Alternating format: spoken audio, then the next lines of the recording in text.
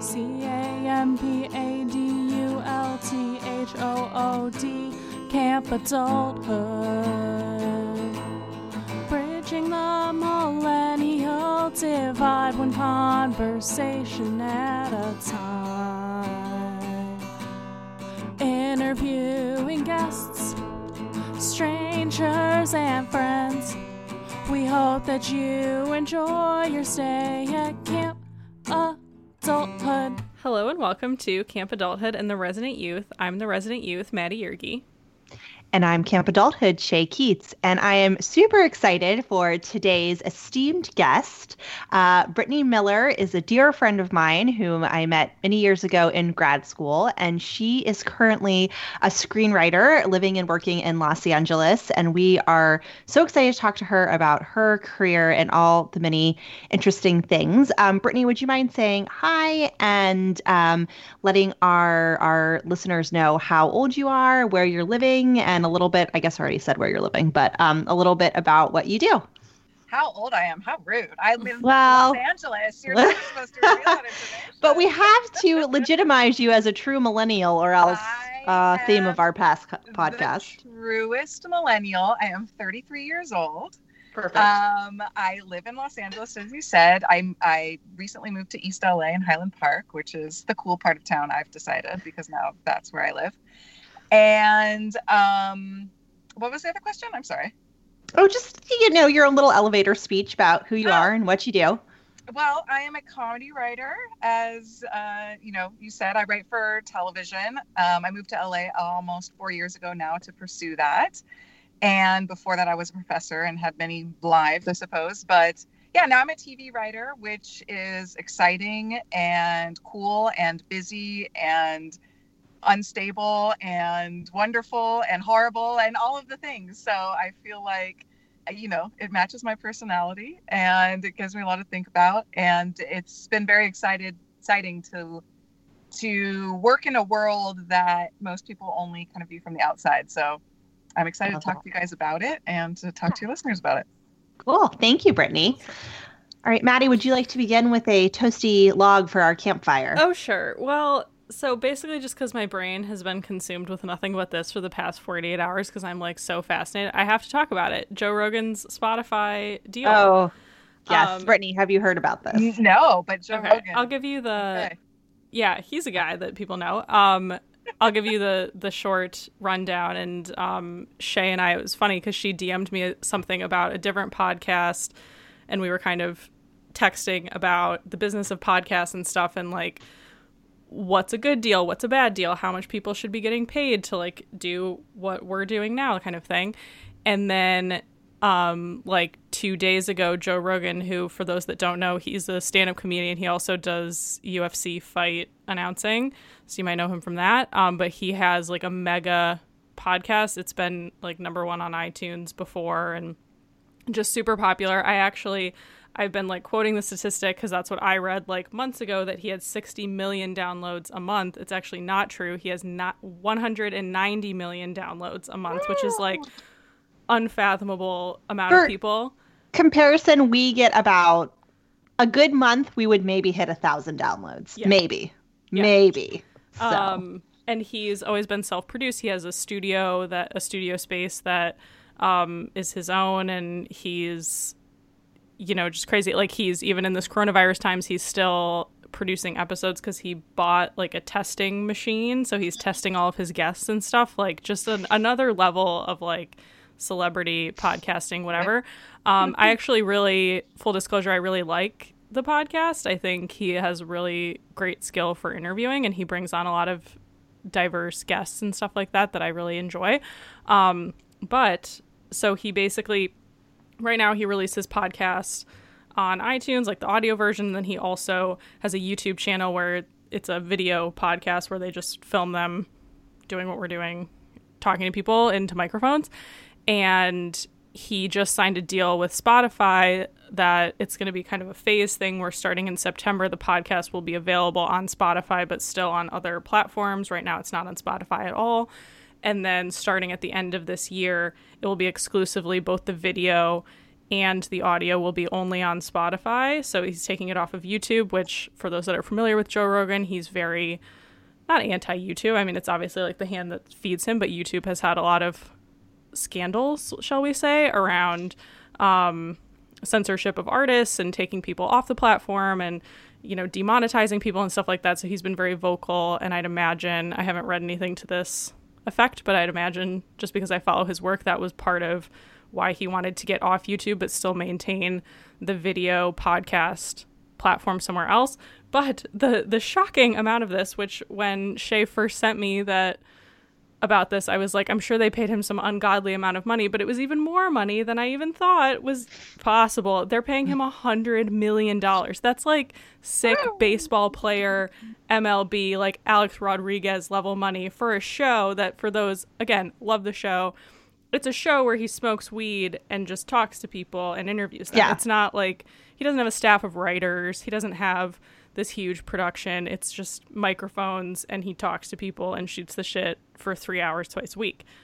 So I was just like, wow. And obviously Spotify, I'm sure, ran the numbers, and they were like, they're really investing into a lot of podcasting. I think they bought Gimlet. I'll fact check myself on that, but they bought kind of a smaller podcasting group and have been investing in it that way. So it's just crazy that, as I feel like when Shay and I, even a few years ago, started this podcasting was still, it felt saturated, but it still felt kind of new. But now I think with Joe Rogan being at the pinnacle, this is like the peak, like now podcasting is a real media form. So I just wanted to bring it up because I've just been thinking about it because it's so crazy to me. And also Brittany, being in the creative space, wanted to get your thoughts on these type of media deals.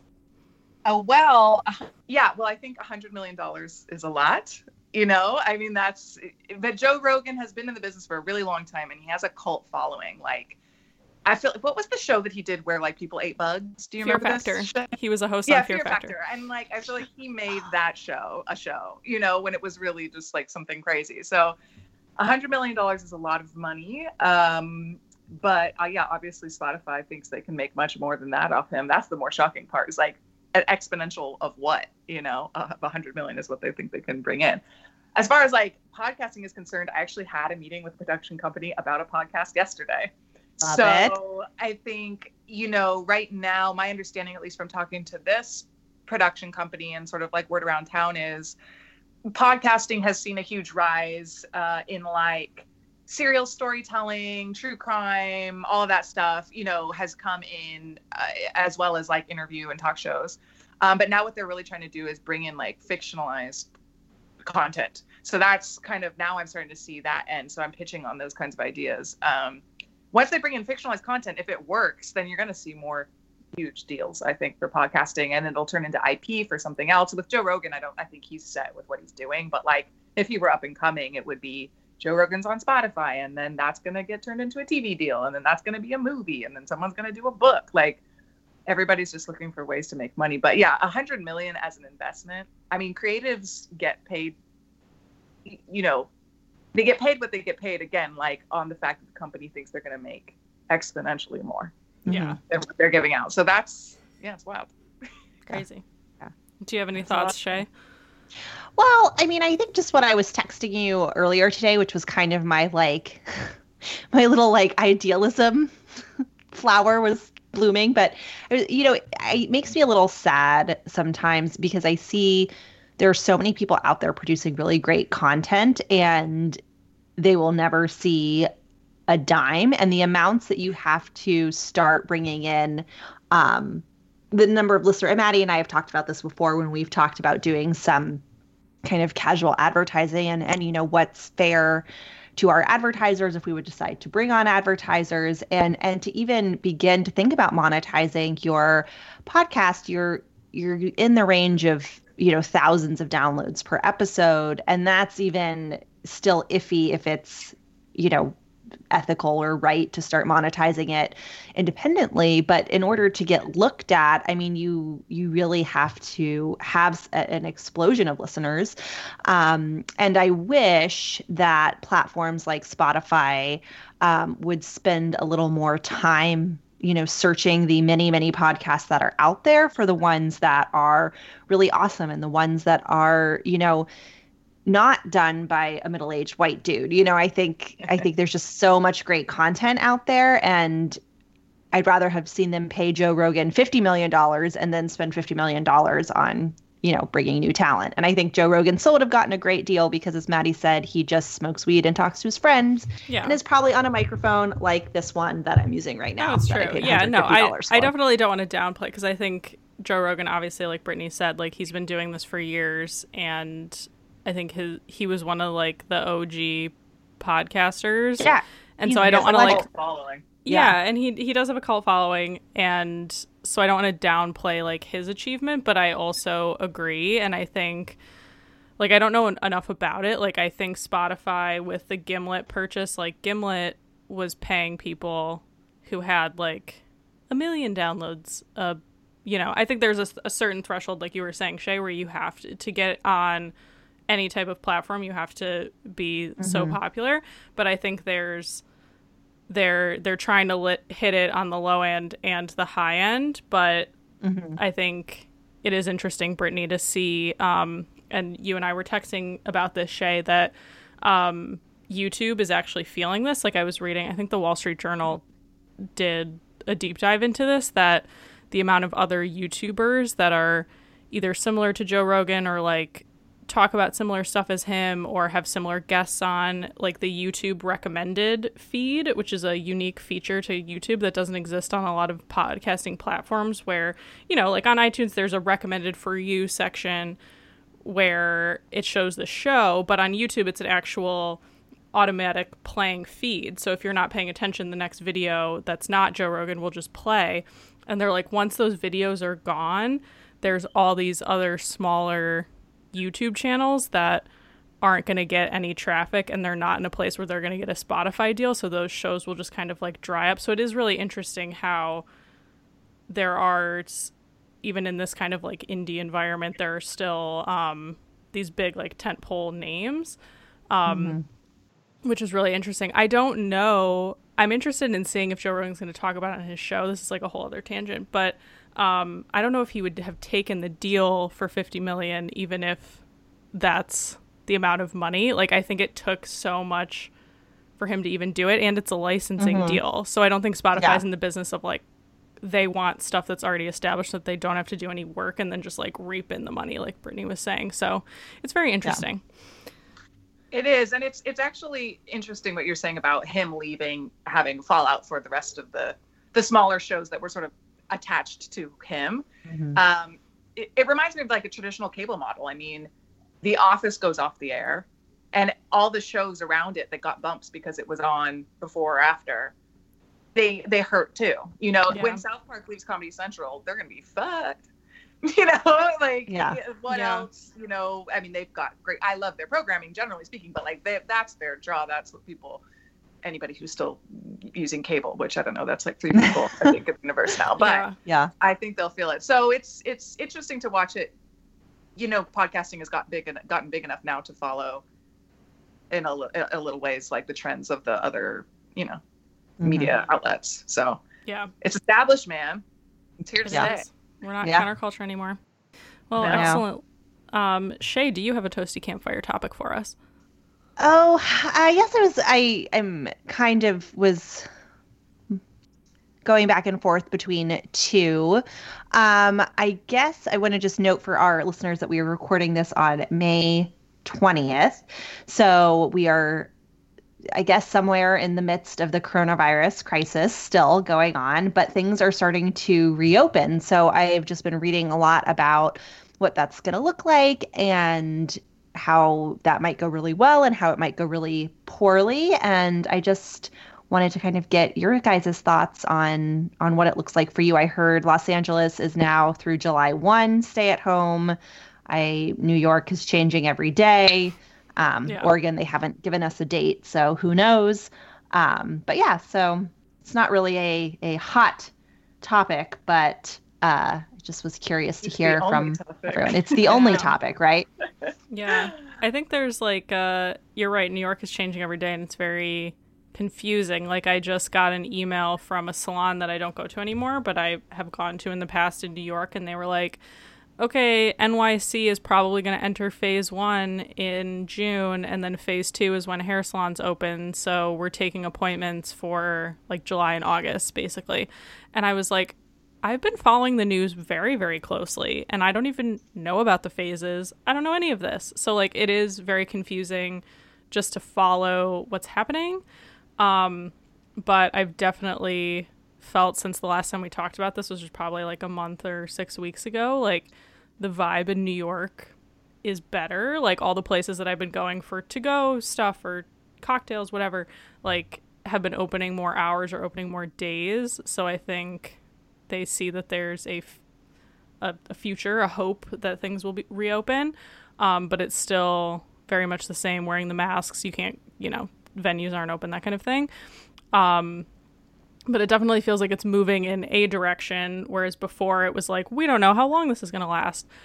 So that feels good to me. I think the other thing too is just like people's interpersonal stuff. Like last weekend, I have a friend that's moving to Florida, so her lease was up kind of mid-May, and then she's driving to Florida, and pre-coronavirus, this was always the plan.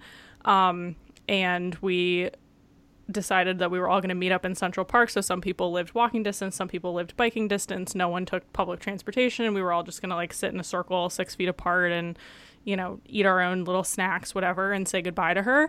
And it was very interesting through the planning of that event, and then throughout the day, like how everything changed. Like the beginning of the day, there was one friend that was like, well, we have to all bring our own food and drinks because we can't share. Even if we bring our own glass, you're going to get too close in order to do the handoff of the stuff. And we can't hug at the beginning, like whatever. Everyone has their personal preferences. And then by the end of the day, we were all sharing. We ended up going back to someone's apartment after the park because we were having so much fun. We were hugging. It was just like a normal day. You know what I mean? Girl. And hey, that's not what you're supposed to be doing. No, I know. I'm being honest. I'm not, I know. looking for judgment. I'm just saying this is what's happening all over the country is people assess the risk. Because once we got there, we were like, oh, everyone's been in their house for 6 weeks. One girl had just gotten tested for antibodies and for the virus and tested positive for antibodies, negative for the virus. So like we were talking about that. And which I won't go into again because we've talked about it in previous episodes. I also am convinced that I've already had it and stuff like that. So like we were just talking about it, and I think the more that people kind of test these boundaries, the less what the government is doing is going to matter, whether that's right or wrong. I'm not like trying to put a value judgment on it because it felt right to me at the time, but I understand that there's like a risk associated. So again, this is all to say I feel like the vibe in New York is moving towards reopening. Well, and I don't know. I think this is why I wanted to bring this up because, I just feel like I go back and forth between reading the news, ravenously and then being like, I can't even look at it for 3 days. But I was reading on Slate today, and they were talking about quarantine bubbles, which is really interesting because Slate as a publication, which is a very liberal publication, they tend to, they've been very judgy about people who, do what you did, Maddie. And because I'm obsessed with their advice columns. I read Dear Prudence like 4 times a day. But so I was really surprised to see this article, and it was talking basically, Maddie, about what you said, about how people are now recommending that you create these quarantine bubbles as long as everyone has quarantined for 14 days beforehand.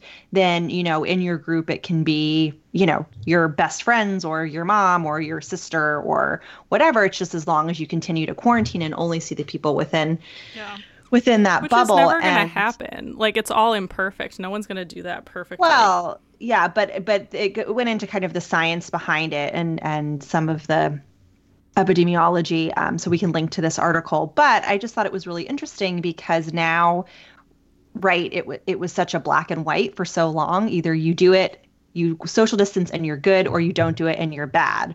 Well, now we are opening up these gray areas and having to contend with science and pseudoscience and things that are true and things that are not true and things that are gray.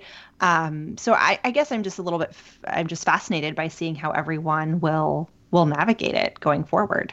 I do think we've reached the moment where the governing bodies, our mayors, our governors, whatever, need to start telling people, giving people guidelines for opening up a circle, and so that we're not relying on Slate and that kind of thing. Because I do think, you're balancing several needs. There's economic needs, there's social needs, and then there's medical and, pandemic type of needs.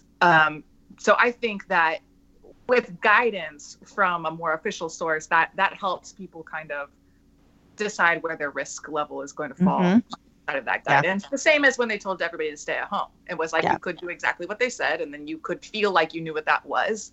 And if you deviated, you could feel like you knew what that was. I think right now, if it is too gray, and people aren't going to stay in their homes forever and ever, it's not realistic. But I do think that having a little bit more of a uniform idea of how can we safely start to open up our own personal lives would be beneficial. And that way you can measure what you're doing against official advice, like you said, Shay, scientific advice and all of that stuff. I think that, people reach a breaking point. I honestly, I've had one person who is in my quarantine bubble. Well, two, I guess, my son, but that's, clearly. And one other person, which has been okay for me. I don't live near my family anyway, so it's already tough to, I'm kind of used to not seeing them. But my neighbors gave up weeks ago, and they have parties all the time. And it's funny because I lay in bed and I'm like, on the one hand, I'm like, guys, you shouldn't be doing this. And on the other hand, I'm like, it's so nice to hear a party.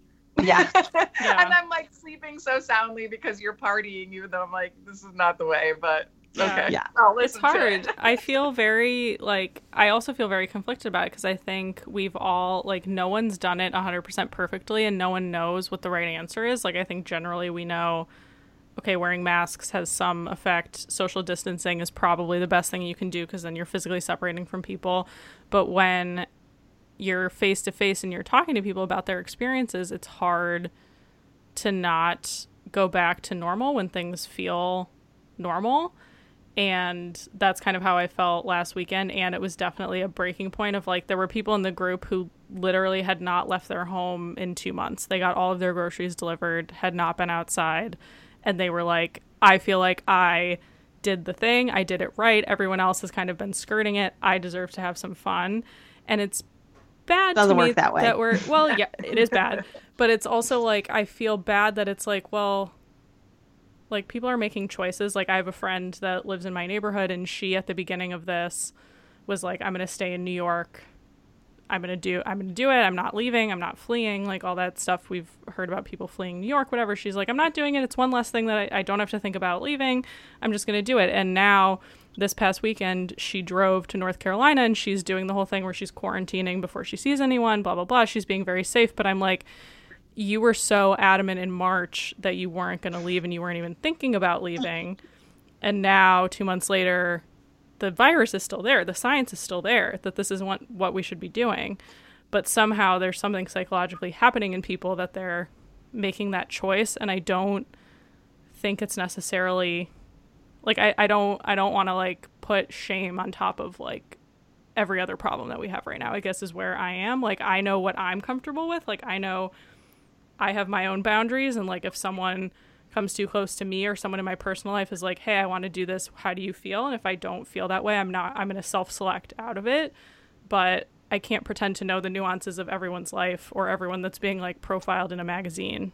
You know what I mean? It's just too exhausting to police everyone outside of my own self right now. But I do agree with you, Brittany. I wish there was a universal standard, but the problem was we don't know anything about this virus really, or how it's transmitted. The 6-foot thing, it could come out that it's transmitted 18 feet away, and then we've all just been having this. It's not like the virus at 5 feet is really dangerous, but at 7 feet, it's totally fine. It's all wishy-washy in my mind. I think there's some common sense things.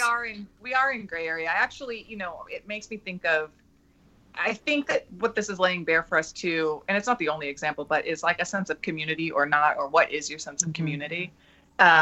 Because like it comes back to like the mask wearing thing. I think it's so interesting to me, different people's perspectives on wearing masks. I feel like the people who are so adamantly against wearing a mask think it's protecting them, but it's actually protecting other people. So it's kind of this interesting thing of, do you think of the way you move through this space in this current time in the pandemic as something that is your personal individual choices that you're making? Or do you think that you're part of a community whole? And I think people think different variations of that, but with the mask, as it's particular, I'm like, if you're not wearing a mask and you're telling everybody else it's because I'm not afraid, you don't understand the community aspect of what this mask is about. It's like we need to reach stasis here and come to some like logical agreement about what this is really about.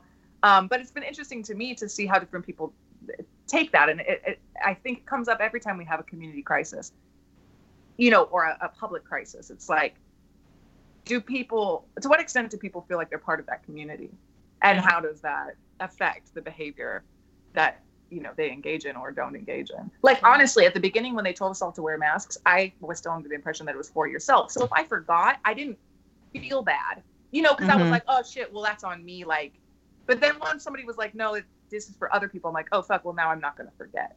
Because now it's like, oh, well, then that makes me feel I don't want to be the asshole out there being like breathing on people. Yeah. I didn't realize that's what we were doing. So it's interesting. It's weird times. I do think empathy is important.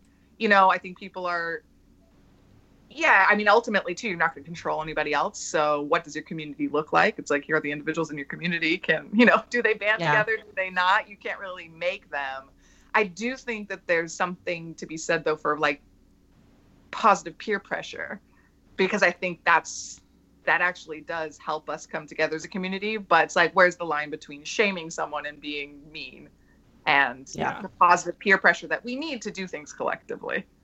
Yeah, it's a very fine line for sure. What about you, Shay, in Portland? How has it been? I mean, there's really nothing new since the last time we talked about this. They're requiring masks in a lot more establishments if you go out and about. Luckily, Portland was hit kind of early and then hasn't been hit that hard after that first outbreak. I mean, knock on wood. I get in trouble every time I knock on things when we're having this podcast because I mess up the sound quality. But so I think right now, the problem with Portland, which you see played out in so many issues in the city, is that it is you have a very kind of liberal base in Portland, and then you have a very conservative base outside of Portland. So there's a lot of, I think that's where we're getting into that debate that Brittany talked about, right? Where there's so many people who are like, well, I don't need to wear a mask because that's on me. The government can't tell me to wear a mask, et cetera, et cetera. Where then you have people who are more committed to that kind of community aspect, who, everyone should wear a mask and everyone should do this, and et cetera, et cetera. But honestly, I feel like it's all the same. Restaurants are closed. Wear a mask at Costco. Yeah. Don't be an asshole. Yeah. You've said that you haven't really changed anything since March, but as things open up, like, do you think that you're going to change your behavior? Or you're just going to do the same stuff that you did in March until it's like 100% correct? Or 100% open or whatever. As things open up, I'll definitely start seeing my family that is in the area. Again, we've both been self-isolating, staying at home, all the different words.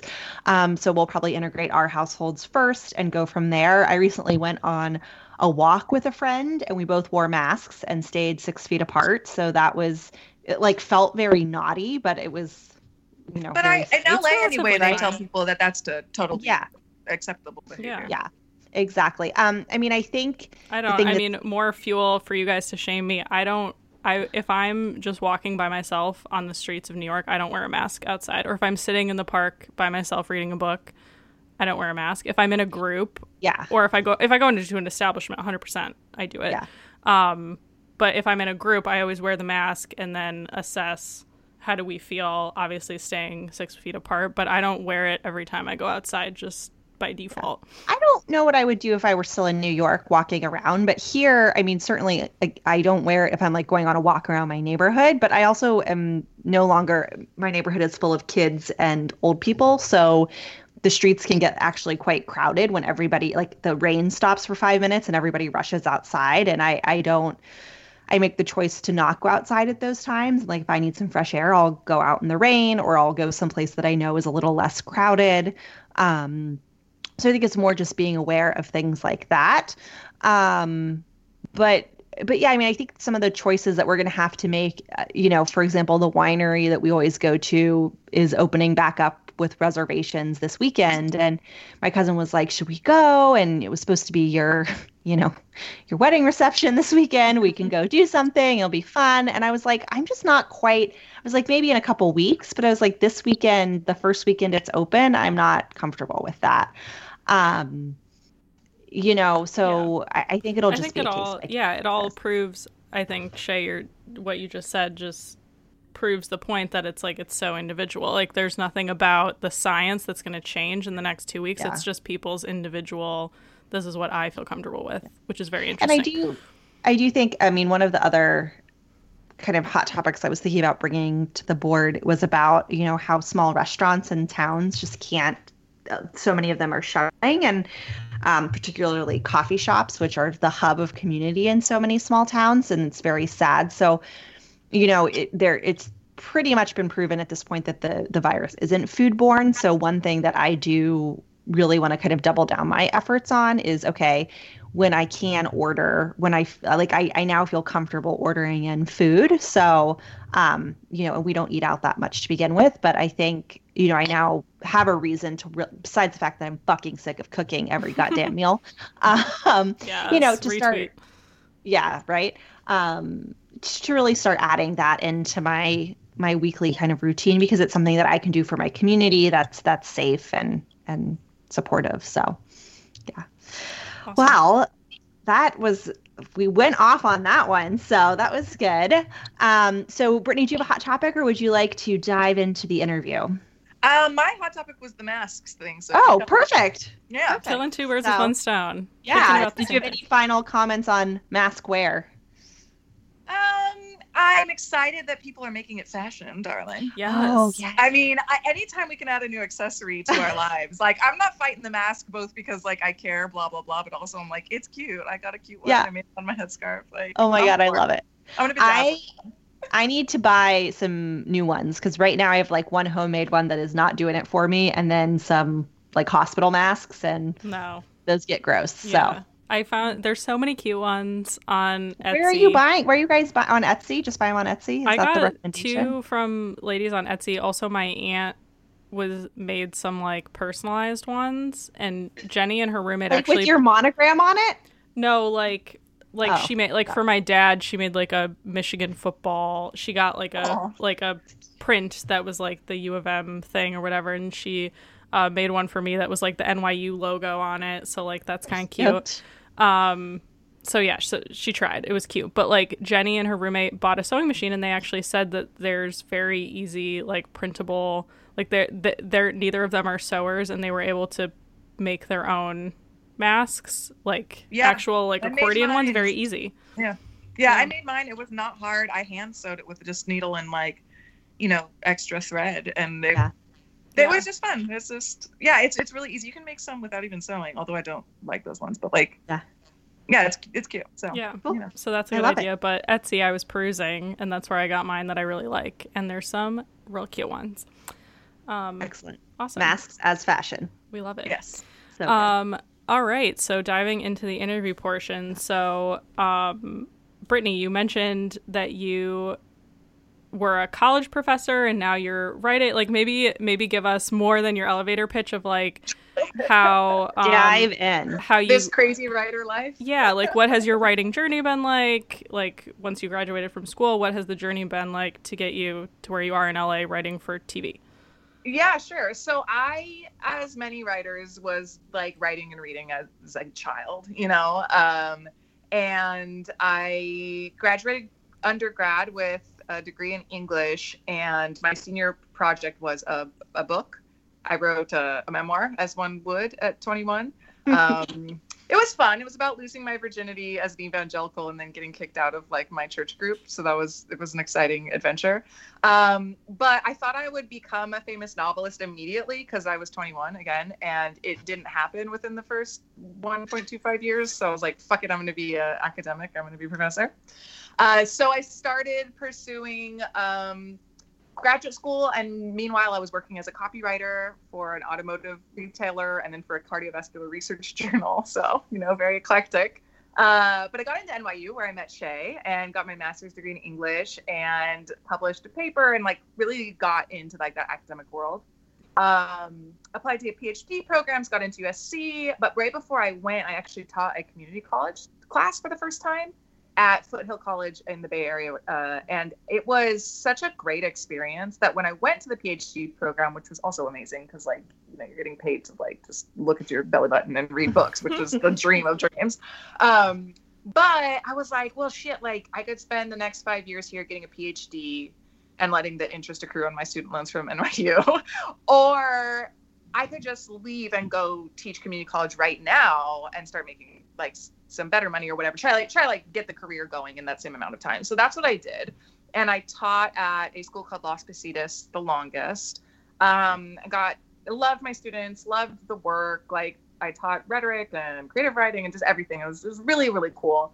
But it's a tough career because you have to adjunct for a really long time before they give you a shot at a full-time job. And even if you land a full-time job, it's just like for Bay Area living or metropolitan living, it's not enough money for like a family and all these things that you want to have. So once again, I was sitting with myself being like, all right, I don't know about this. If I'm going to have a career that's super unstable, why don't I like really give myself a shot as a writer again and see what I can do? I have an aunt that works in Hollywood, so it wasn't like as big of a jump for me as it is for some people. Like I wasn't flying completely blind. But I was like, all right, I'm going to quit all my jobs for the first time since I'm 15 years old. And I'm going to write and I'm going to see what happens. So I did that. I was married at the time. So my then husband got a job in LA, followed him. I had the luxury of him paying most of our bills. So I was writing and then money was running out. So I was like, shit, I need to get another job again. And then right at that time, my aunt's, she was running the Carmichael Show, which was a show on NBC for 3 years. And her assistant quit. And she was like, hey, do you want to step in? Like, I don't know if that's something you're interested in. And I was like, well, yes. So I got in the door that way and it was amazing. So I got to meet all of these cool people. David Allen Greer, who's like, was one of my favorites growing up, was on the show. So like got to know him and start to become like, so those surreal experiences where you're like, is this my life right now? Like, I wrote some lines for television. They got shot. They got made. You can watch them now on Netflix. I'm like, wow, this is so crazy. So I fell in love with like TV writing as a genre and was like, all right, let me give it my energy and see what happens. So I assisted for a couple of years, like 2 years, got pregnant, had a baby, of course, because I can only never do one thing at a time. And then I got my first job on a show that ended up getting canceled before it aired. Alas. Bummer, but still cool. I got to meet Jordan Sparks again, like very exciting. And then I got staffed on a second show a couple of months later while I was going through a divorce, which again, can't do one thing. So that was much better. And that show is called Woke and it should be out in, I think, June on Hulu. I'm so excited. I can't even wait.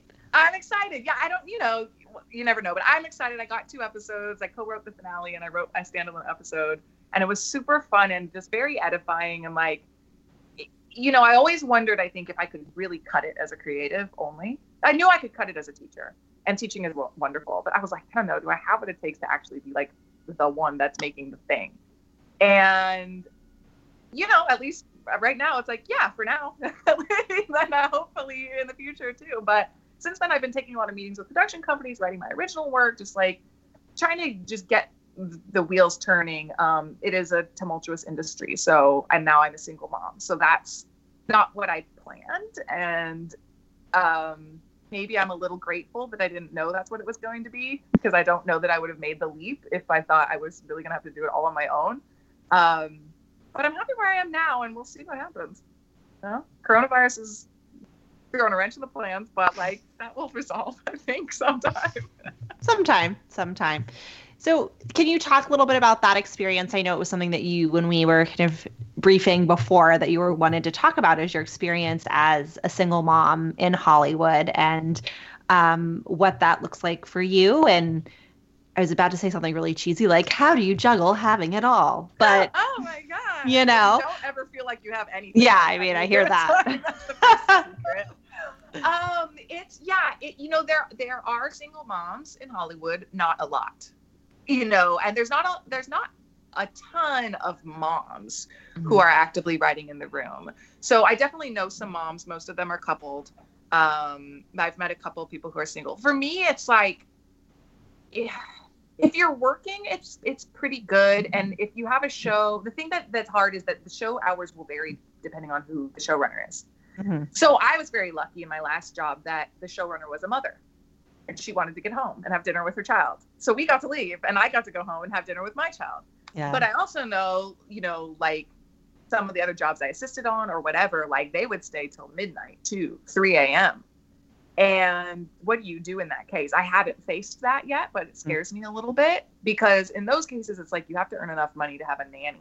And to have a nanny, you have to be making money consistently, because you can't just be like, well, I'm working, come over. And well, I'm not working, go away. Exactly. And it can't also just be an after-school nanny. It has to be a full-time nanny. Yeah, really, the night. Somebody could really take you on. So I'm lucky that it's worked out so far. I'm trying not to freak out about how it might look if I get in a different situation, and just sort of let that come. So I guess that's my strategy, is like, I am working on myself a lot right now. I'm like trying to be more of the type of person that like lets things come and doesn't worry ahead of time, which is very difficult and not something I like to do. But I think it's the only way that I can survive the precarity of the moment, and actually make clear-headed decisions for the present. So, for now, like my son is enrolled in daycare, and I keep him in daycare even when I'm not technically on the job, both because I have to write, but also because it keeps his life consistent when mine isn't. It's less, yeah. But it's a juggle. I think I have joint custody with my ex, so that I'm in a different position than some single mom. I don't know any, but I'm sure there are. Have their kid the entire time. I don't know about them. I don't know. I don't know. I don't know how they do it. And maybe their parents live close by, something. Because I don't know how that would work. For me, the fact that I have days where I don't have my son, I get a lot of work done then. I, have downtime then. I see friends then. I, bang dudes then, whatever I'm up to, Love it. So that helps me stay sane. Yeah. Do you have any protections? Like, are you part of a union or anything? Or do you have an agent? Like, how do you go from gig to gig, especially if it's a show that maybe it's only one season, or like you mentioned, there's a show that doesn't even get picked up on air, so that there's not a prospect of a second season or whatever. So how do you navigate kind of planning that trajectory, and is there any protection, or are you just completely on your own? Yeah. So I have managers, and I'm part of a union, the WGA, Writers Guild of America West. They have an East version too.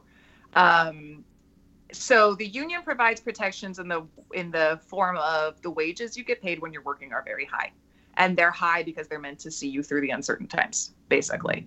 And the union fought very hard, went on strike, was constantly fighting for those things. And I'm super grateful for that.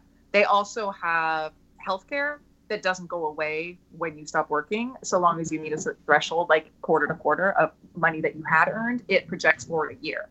So that's another protection for me that's huge, obviously, as a mother too, where it's like, if this was the kind of situation where, like in a normal job, you lose your job, 30 days later, you lose your healthcare, it would be untenable. But I don't have to deal with that. The healthcare is super cheap. So that's cool too. My managers, I got funny other odd stories. When I first started working, I got signed on with an agency, UTA, which is like the top agency for comedy writers. And it was like a dream. And I had two agents. Hey, it was amazing. Like I had 2 agents that I loved, that were so great. I was like, this is going to be awesome. And then like 3 months later, the WGA, my union, who I also love, decided that we couldn't work with agencies anymore because of blah, blah, blah. Your listeners can look it up. It's a whole thing. So we had to all fire our agents. And then, so as a young writer, you're like, whoa, damn, Fuck. now you really are. Yeah. Like, you really hustle yourself for your first couple of jobs, and sometimes all of your jobs. Like, you pump your own network because it's so competitive that you kind of need somebody who likes you to hire you, you know? Yeah. And like, you can get hired blind, but especially at first, that's not usually how it goes. It's usually like, you worked with somebody as an assistant, now they have a show, they're in the position to hire you, they love you, they read you soon, blah, blah, blah. So I had the agents, I had to fire my agents. But then I got my second job because it was a woman that I knew. So she hired me. And then a management company, like all the management companies in town, started coming to writers and being like, well, you don't have agents now. Maybe this is the time for a manager. Which And is maybe, can you explain for the noobs Yeah. like me, what's the difference between a manager and an agent? Lord, I mean, that's the right question. Nothing, everything. Like, so manage. All I know is from watching Entourage like 10 years ago. So that's all I know. Well, that's it. That's basically. No, do I really know? Not really. Like, I think traditionally it's like your managers are supposed to be a lot about career development. So they're kind of in it with you in a more detailed way about developing your portfolio and like what kind of voice you're going to like cultivate for yourself. And traditionally speaking, I think they're meant to be a bit more hands-on with you. Versus agencies, traditionally speaking, were a bit more about like placing you and connecting you and that kind of thing. But in my experience, my agents were very hands-on and my managers are very connected. So it, to me, is the difference is that UTA was a huge company and had their hand in everything. Whereas my current management company, which I love, writ large, shout out, woo, they're amazing. They're small. So, you're just, but it hasn't really affected me right now insofar as like they're small, but they're super committed to me too because they're small. So like, I feel like I'm getting all of the same meetings that I would have gotten anyway, I think. So for me, it's not that big of a difference. But the thing that I don't know if people know or don't know is that you pay them 10%.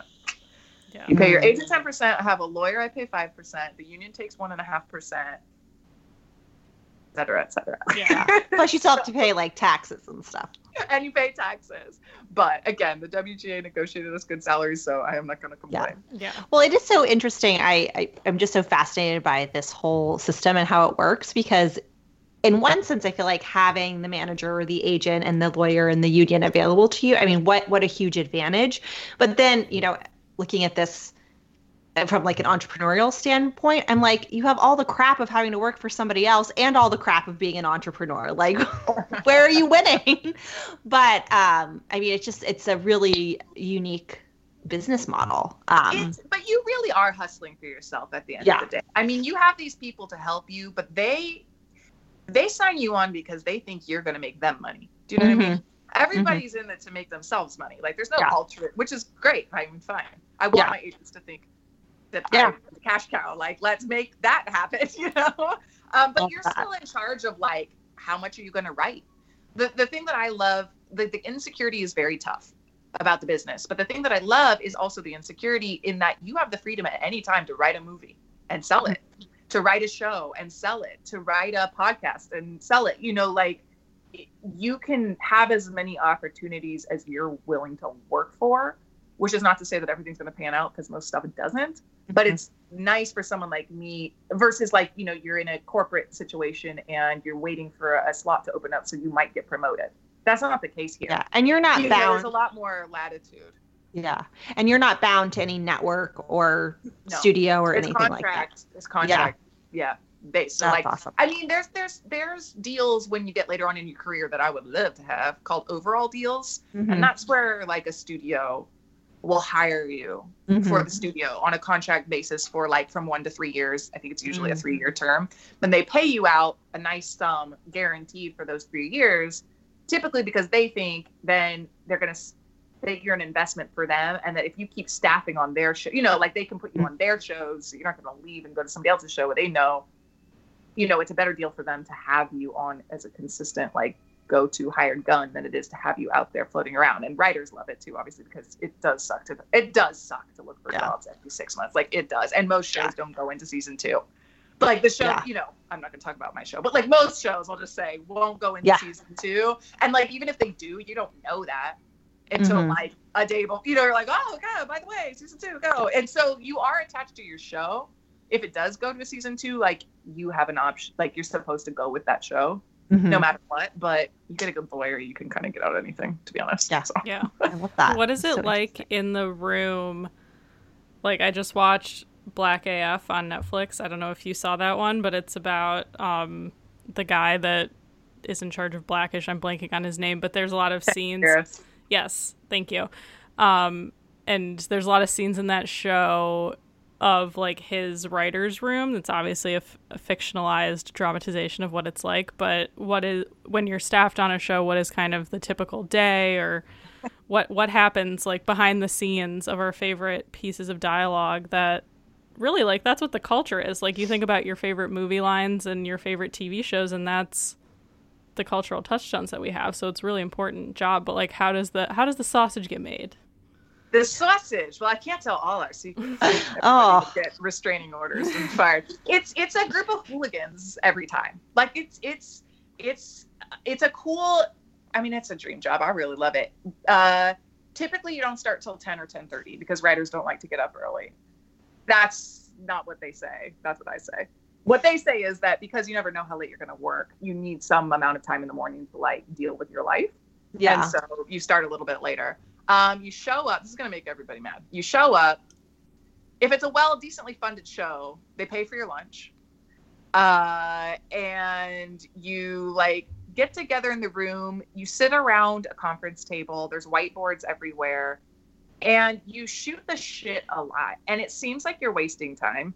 But really, what you're trying to do is get like creative sparks going. You know, so you'll talk about the show. You'll talk about the characters. You'll start planning things out. And then you'll have like toys on the table and you'll start some conversation about something dumb, about the Rubik's Cube or this and that. And honestly, some of the best jokes will come out of the nonsense that people do in the room.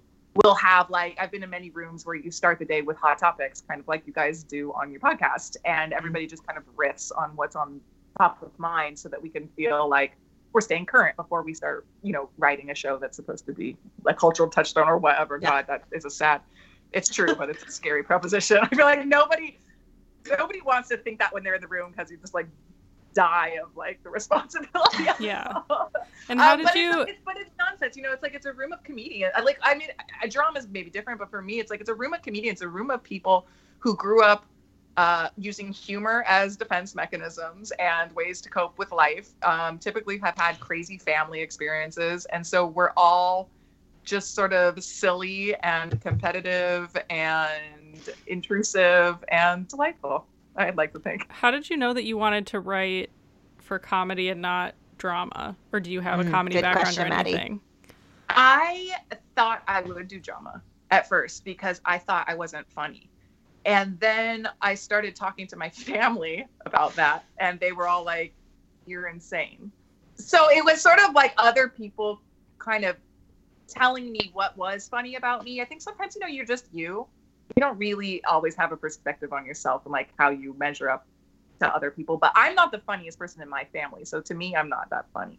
But then out and about in the world, it's like, oh, well, actually, I guess I grew up in a frat house basically with all these crazy people. So I suppose I've developed some humor. So I went the comedy way on the encouragement of others, to be honest. And as I started doing it, I realized that was where I should be. Is it very siloed? Ideas, but is it very siloed? Like, can drama writers write for comedy and vice versa? Like, could you get a job writing for drama or not really at this point? I could, actually. It used to be very siloed, and it still kind of is, but there's now all of these shows that are kind of both, like the dramedy, you know? So love a good dramedy. More blending than before. Yeah, I do too. So I think it's changed now. The main difference between dramas and comedies is the comedies are half hour and dramas are an hour. But now with dramedies, they're a half hour, so people can kind of bridge the divide. Like, God help me if I write an hour-long show. I could. Anybody out there listening? Oh, you can hire me for an hour. Brittany can write she can write an hour and a half long show. I've written novels, baby. Like, and they're very good. I read them. I like to tell a story as quickly as possible. Like that's another reason why I like comedy. But I think it's interesting. Just, you know, I'm sure for you as a creative, you know, do you want to work on your traditional sitcom, right? Or which there are many doing really interesting things out there. Or, I mean, I've been very into the dramedies lately. So, I don't know. So I guess my question for you is what is your dream show right now? If you could write on any show, what would it be? Oh, it's such a good question. It's such like a hard question. I feel like I'm still working out with myself exactly where my strengths lie. My dream show is no longer on the air. That was Broad City. If it was still on the air, it's an easy answer. Like, Broad City is the best. I still watch it. It's amazing. I don't have a show that is as favorite for me right now as that one was, but I love Big Mouth on one side of the spectrum. Yes. Animated shows on Netflix, Nick Kroll, hilarious. That show intimidates me a little bit because it's so good. And, so it's like, I would love to write on that show, but I would also be in a fucking panic writing on that show because there's all of these people. There's Jenny Slate, like everybody on the show is. I was going to say, do you feel like the writers' rooms that you've been in? Because I think that there's a lot of this, like when I think of like famous writers, I think about like Shonda Rhimes, like she's in the writers' room. Like, are there these big personalities like Nick Kroll and John Mulaney write for that show? So like, is that intimidating? Or do they feel like they're above it all because they're also kind of the show writer, or do they feel like they're part of the room? It depends on the person, honestly. I've been in rooms where tell us all the inside Hollywood gossip about who sucks Girl, to work with. I gotta work in this town. I know. I know. I promised myself I wouldn't ask that question, but Maddie loves celebrity gossip like none other. Sometimes there's a big name attached to your show, but they don't actually write for your show. Like, they're a writer on your show technically, but they're not there all the time. So they'll pop in and you have to drop everything and you got to do the thing and listen and say, and like bow down. But they're not there all the time. There are shows where the big kahuna is crazy and a psychopath, but they're talented. So you're like, well, thank you for a show that went 5 seasons. What are you really going to say? And then there are people who are huge that don't have an ego at all, that are delightful to work with. And I wouldn't say don't have an ego at all. There's nobody in the writer's room that doesn't have an ego at all. So myself included. But, they're very nice and they're generous and they're super committed to the craft. So they're egalitarian and they don't really care about hierarchy or status or that people are paying attention to them. I would love to think, and I would hope to think, and I haven't heard anything different to this effect, that Nick Kroll is one of those types, because I'm secretly like very in love with him and also want him to be great. And the energy of that show feels like it's a nice room. It could be a nightmare, who knows? But yeah, it really depends. Like, the hours depend on the person that you're working with and what their personality is like and whether or not they're in a good spot in their life. Also. How is it writing in a group? Because I've always thought about this, like, coming off of novel writing, where you always, like, I've read a lot about novel writers and it's very like, you go in a hole for 3 months and you don't talk to anyone and it's like very solitary. And the same thing like screenplays and movie writing, like you write it and then you sell it for the most part, but write it in a writer's room for a TV show, it's an ongoing process and it's not individual. Like, do you, maybe for my dumb brain that doesn't have a master's in English, as I'm the only one in this conversation that doesn't, like, don't need one. How are those like two separate like creative processes, and why do writers' rooms are more successful with more people versus like, why can't someone just write a TV show by themselves like they could a movie? Yeah. So people try sometimes to write TV shows by themselves. I have a guy I worked with, who wrote the first 4 episodes of his own show himself. That's a lot, in my opinion. I think there's somebody, I won't say because I'm not sure if I'm supposed to know that or not. There's somebody right now that's trying to write 10 episodes themselves, which I think is, I don't know why you would want to.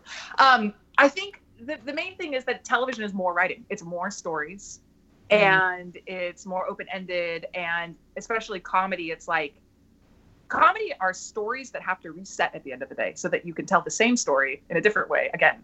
Like your characters, you don't want them to change as much as like a limited series drama or something where you can see the arc from the outset. You don't know with TV whether it's going to end tomorrow or 10 years from now. So you need as many ideas as you can get. And also the production schedule of TV is much more demanding. You don't get to finish and then shoot oftentimes. I mean, sometimes you do, but more often it's like you start shooting and you're still writing, and you're still going. And then maybe you're waiting for the network to tell you if you need to write 9 more episodes or if you're done at 10 or like whatever. So I think just for that reason, you need more brain power in the room versus like a movie. You can have all the time in the world. There's no rush on a movie. write a movie. You know, I mean, you get hired to write a movie and you have a deadline, there's a rush. But like, if you just wanted to write a movie on your own, you could just sit there. Same with a novel. Like, no one's dying and waiting for that novel to come out. Like, it could come out tomorrow. It could come out in 15 years. Like, probably doesn't, you know, matter. It's going to be the same. And it's also like, you know, you have the creative control over knowing the beginning and the middle and the end, you know, all in one, and before you have to start, basically.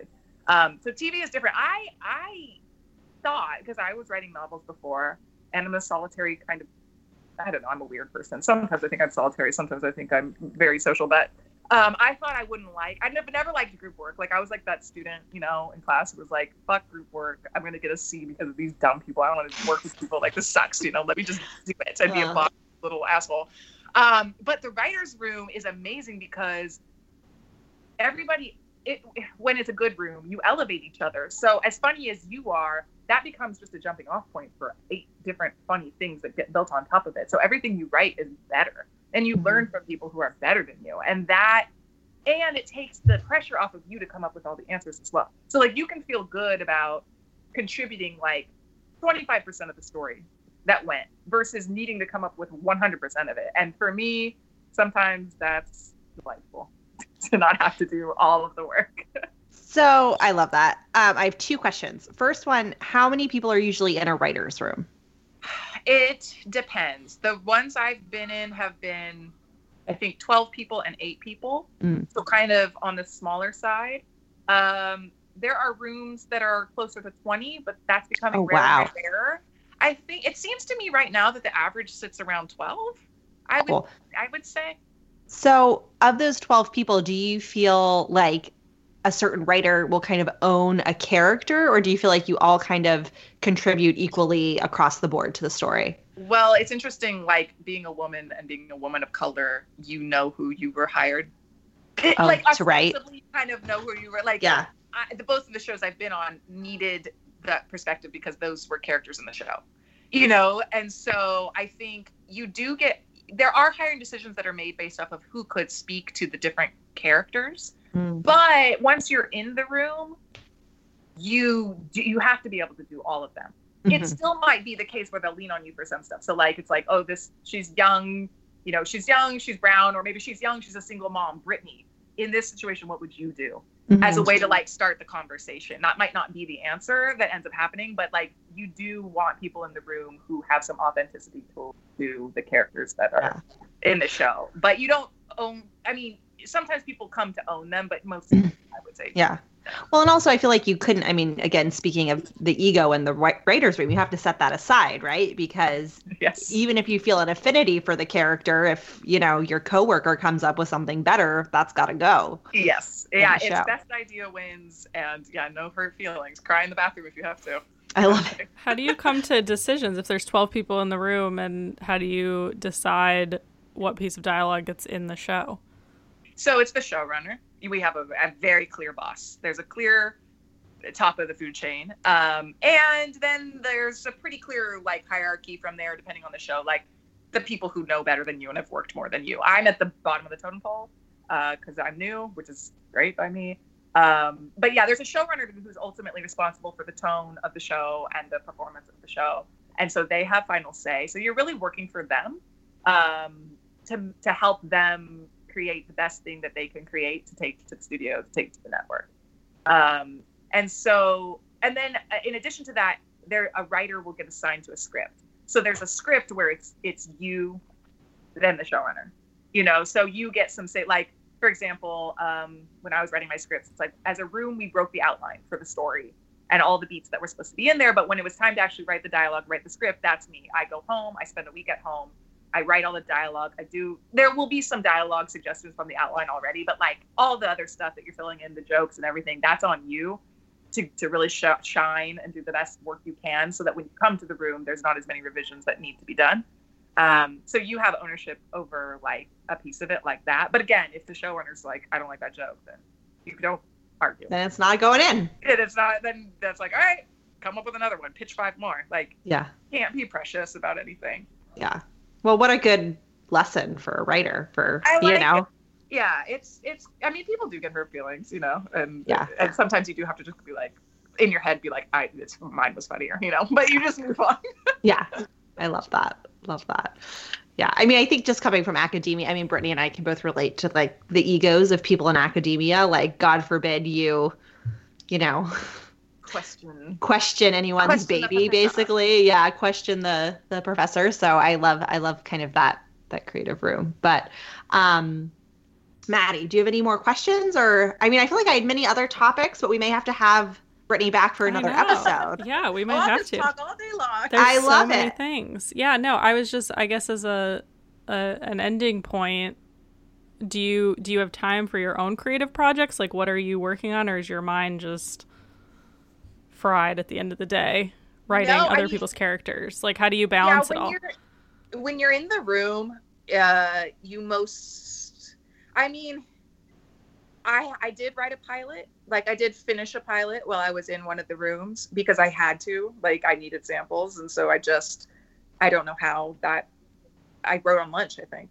It was insane. Yeah. That hurts. It hurts to do that. So mostly, I think people, when they're in the room, they think, okay, I'm dedicated to the room and this show while I'm in the room. And as soon as you break, and you typically will have a break of 1 month to many months. I'm going on 6 months now of a break. Then you'll write all of your other stuff.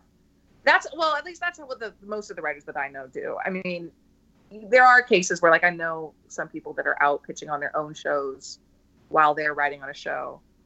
I'm still learning, so that is exhausting to me. And also, I need to prove myself, so I really have to, like, be super dedicated to the shows that I'm on right now, which I would be anyway, I think. But, but anyways, lots of long way of saying you have breaks, and that's when you work on your own stuff. Yeah. I have another question that this just brought up a conversation that we had many, many years ago when we were in grad school. And I remember you and I talking about just being like blown away at the number of people who hadn't had a professional career, and they'd be like, oh, I'm pulling another all-nighter. And we'd be like, yeah, well, you slept until 2:00 in the afternoon. Like, it's really not that much work. How do you feel like your experience, both kind of in a more traditional 9 to 5 and then as an academic and a professor, influences your process and the way that you work now? Because I also imagine as a mom, that's really important to figure out what that looks like. Yes, I am a fan of scheduling, and I am a fan of people having a real job before they do a creative job, because Amen. I have a real job, have a corporate job, and work as a waitress. Get some fucking perspective on your shit, because people, I think, are so indulgent when they're writers, and it's really a way of just procrastinating and not forcing yourself to do the disciplinary work of having a regular schedule. Being a mom helps a lot, honestly. Like, people ask me a lot, like my friends that are writers that are not mothers, they're like, I don't know how you do it. And I'm like, it's actually easier isn't the right word, but it's more organized, because it has to be, because when he's up and awake and I'm mothering, I can't be writing. So I better do it when I can. Otherwise, I'm going to be screwed. So I'm super grateful for all the experiences I had before coming to this. And I would encourage anybody listening who's doing creative work, like, and you're feeling like overwhelmed, procrastinated, sucks, blah, blah, blah. Go volunteer at a regular type of job, or go get a regular job for a little while, and, like, let it work itself on you. Like, let the discipline that's required to do that, like, work its way into your writing practice, and I think you'll be amazed by how much better and more sane you are. Yeah. Love that. It's great advice. Awesome. All right. Shall we go into the archery range? Yes, we are now moving into the archery range. Brittany, we will ask you a series of rapid fire questions. Okay. If we ask you a favorite, it doesn't have to be the top favorite of all time, just a favorite that comes to mind. Okay. Don't overthink it, and here we go. Ready? Okay. Ready. Favorite book? Portnoy's Complaint. I knew it.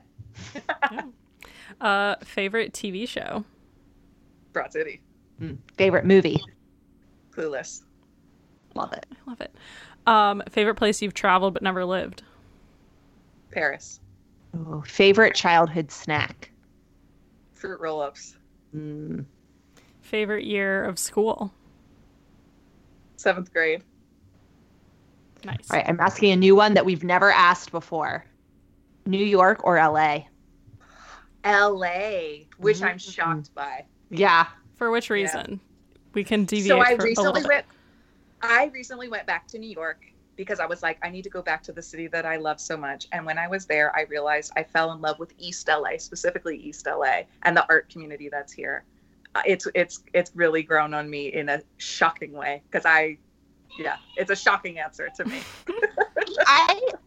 I hear you, but I also feel like when you can do LA right, you know, like you're not doing like a 3-hour commute every day, and it's just like, because now every time I go to LA to visit, like when I lived there, I didn't like it, but when I go there to visit now, I'm just like, oh, that's like the energy is so great, and this is so beautiful, and this neighborhood is so great. And then so I always, that's always my caveat about LA, like if you can do it right, it's a pretty sweet place to live. Yeah, there are 1,000 different LAs. Yeah, I like the one that I'm in. That's awesome. Great. Well, I think that's a good place to end. Is there any place, Brittany, that if you want to be found on the internet, that people can find you? If not? Oh, God. Yeah, no. I mean, I'm on IMDb, but I am not a great social media person.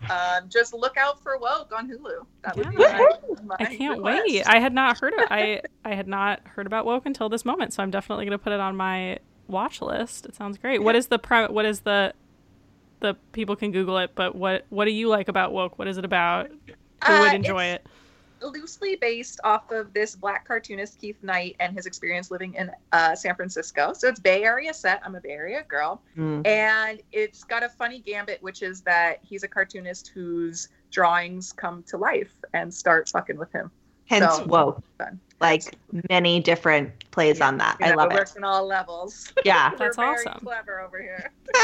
Very cool. So good. Awesome. Thank you so much, Brittany. This was Guys, amazing. This was so much fun. Yay. All right, listeners, we will see you in 2 weeks. Thanks for listening. Camp Adulthood is hosted by Maddie Yergi, Resident Youth, and Shay Keats, Camp Adulthood. We are produced by Jenny Mayfield, and this episode was recorded in Maddie's living room. You can find us on social media at camp_adulthood. You can email us hello@campadulthood.com, and you can visit us at campadulthood.com. Thanks, campers. We hope that you enjoy your stay at Camp Adulthood.